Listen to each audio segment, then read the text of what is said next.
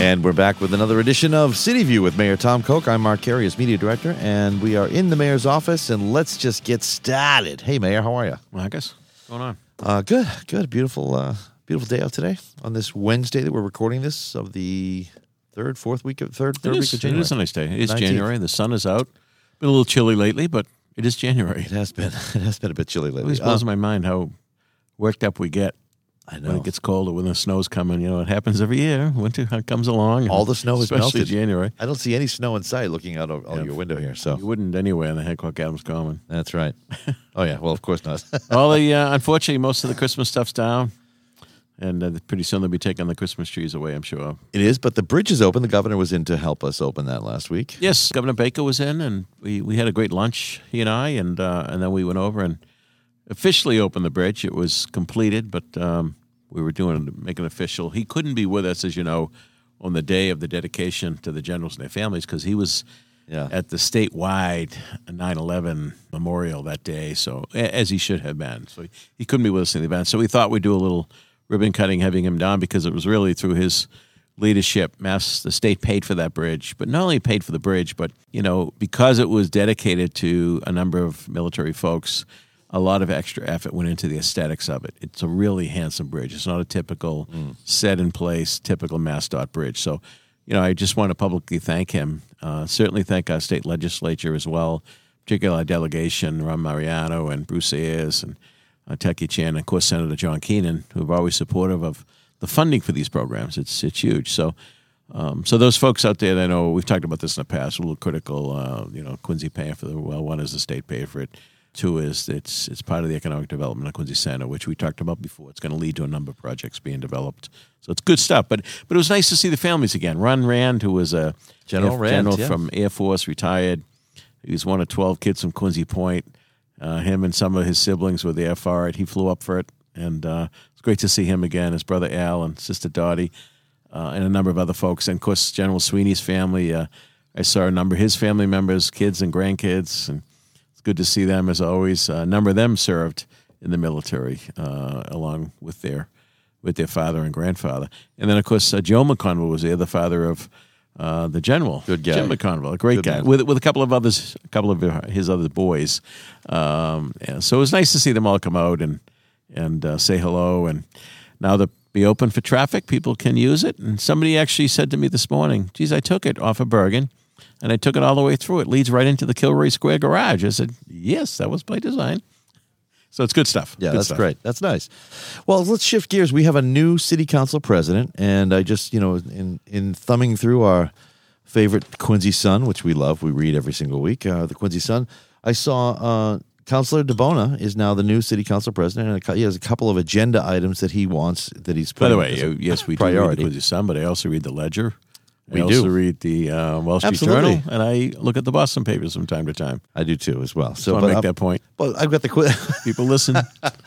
We appreciate all of our news organizations that are out there covering everything that is all Quincy. So thank you.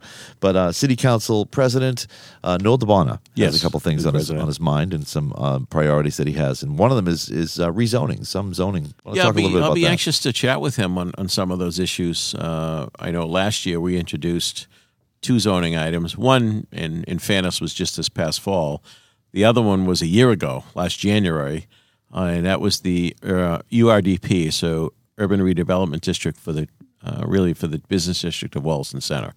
That's been on the news here and there. People are asking what's going on with Wollaston. To generate interest, to generate investment. We're doing some zoning changes. There's a citizens committee involved in it. And so, as part of the process, we introduced new zoning, a new district for Wollaston. And for whatever reason, the chair of the ordinance committee never held one meeting on it during the course of the year. And I know we had COVID, but even by Zoom and, we were still trying to get work done with the challenges we face. And a lot of work and meetings were held, certainly by our boards and commissions during that time. So disappointing it died in committee.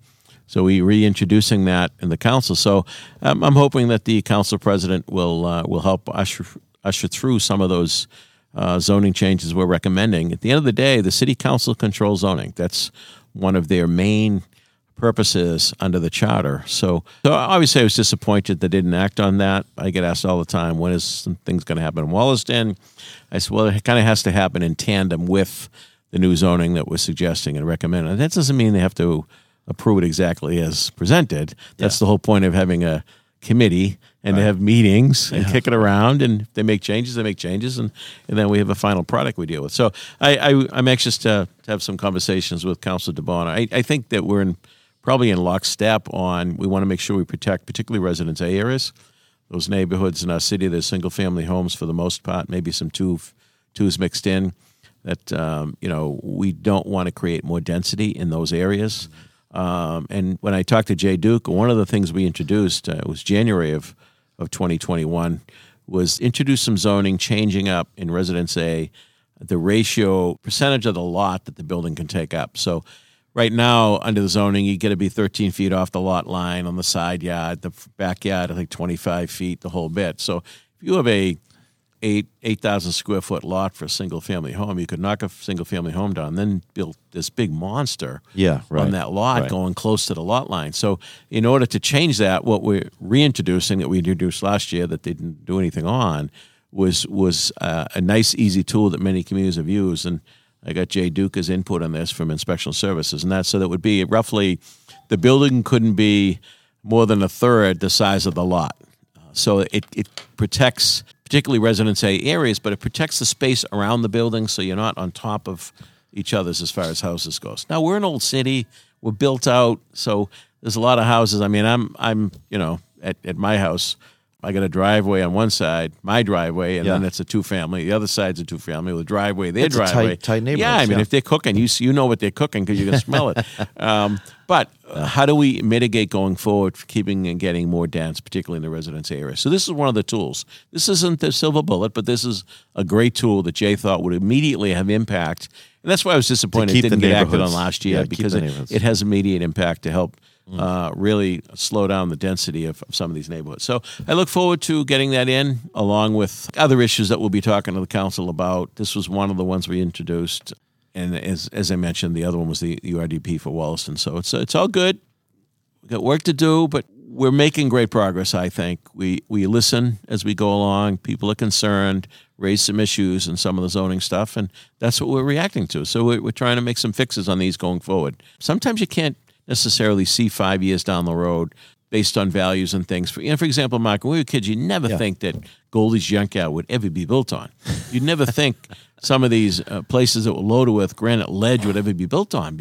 But the values became so strong for land value and for land use that those things got cleaned up, and they blasted the granite out and they build on these things. So, we got to be mindful going forward. How do we want the city to look, how to appear, and how do we protect the character of the neighborhoods that are there now? I think that's enough said on that today. We have a lot to talk about that as the zoning. Is everybody tuned out on that one? I started to fall asleep just a little bit. No, I'm kidding.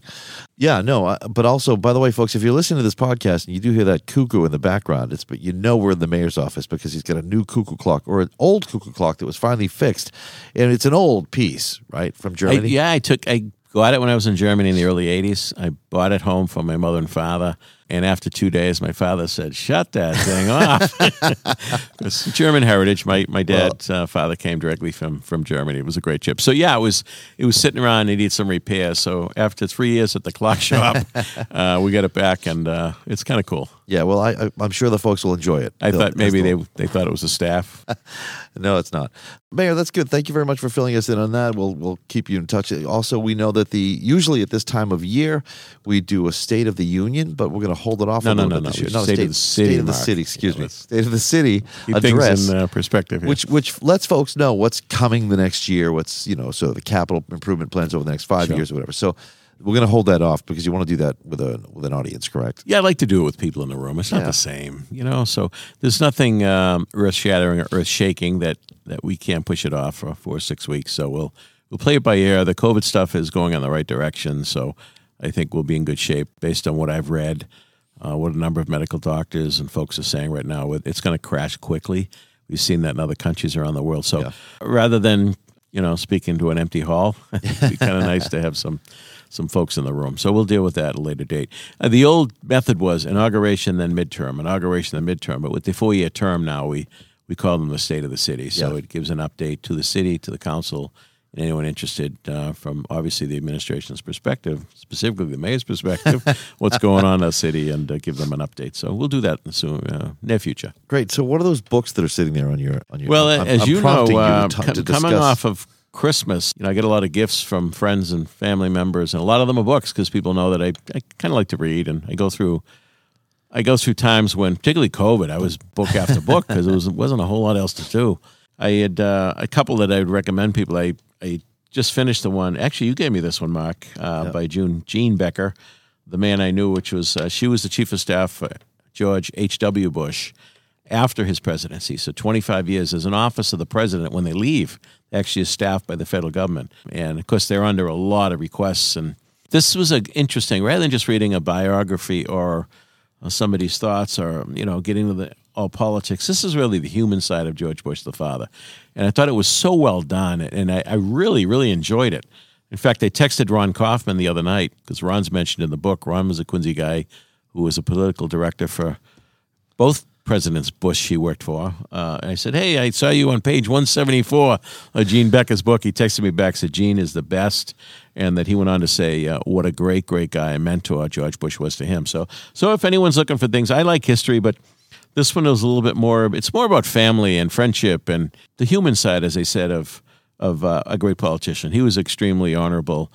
I think in history, he'll go down much better than what appears today when history judges him. He was part of that.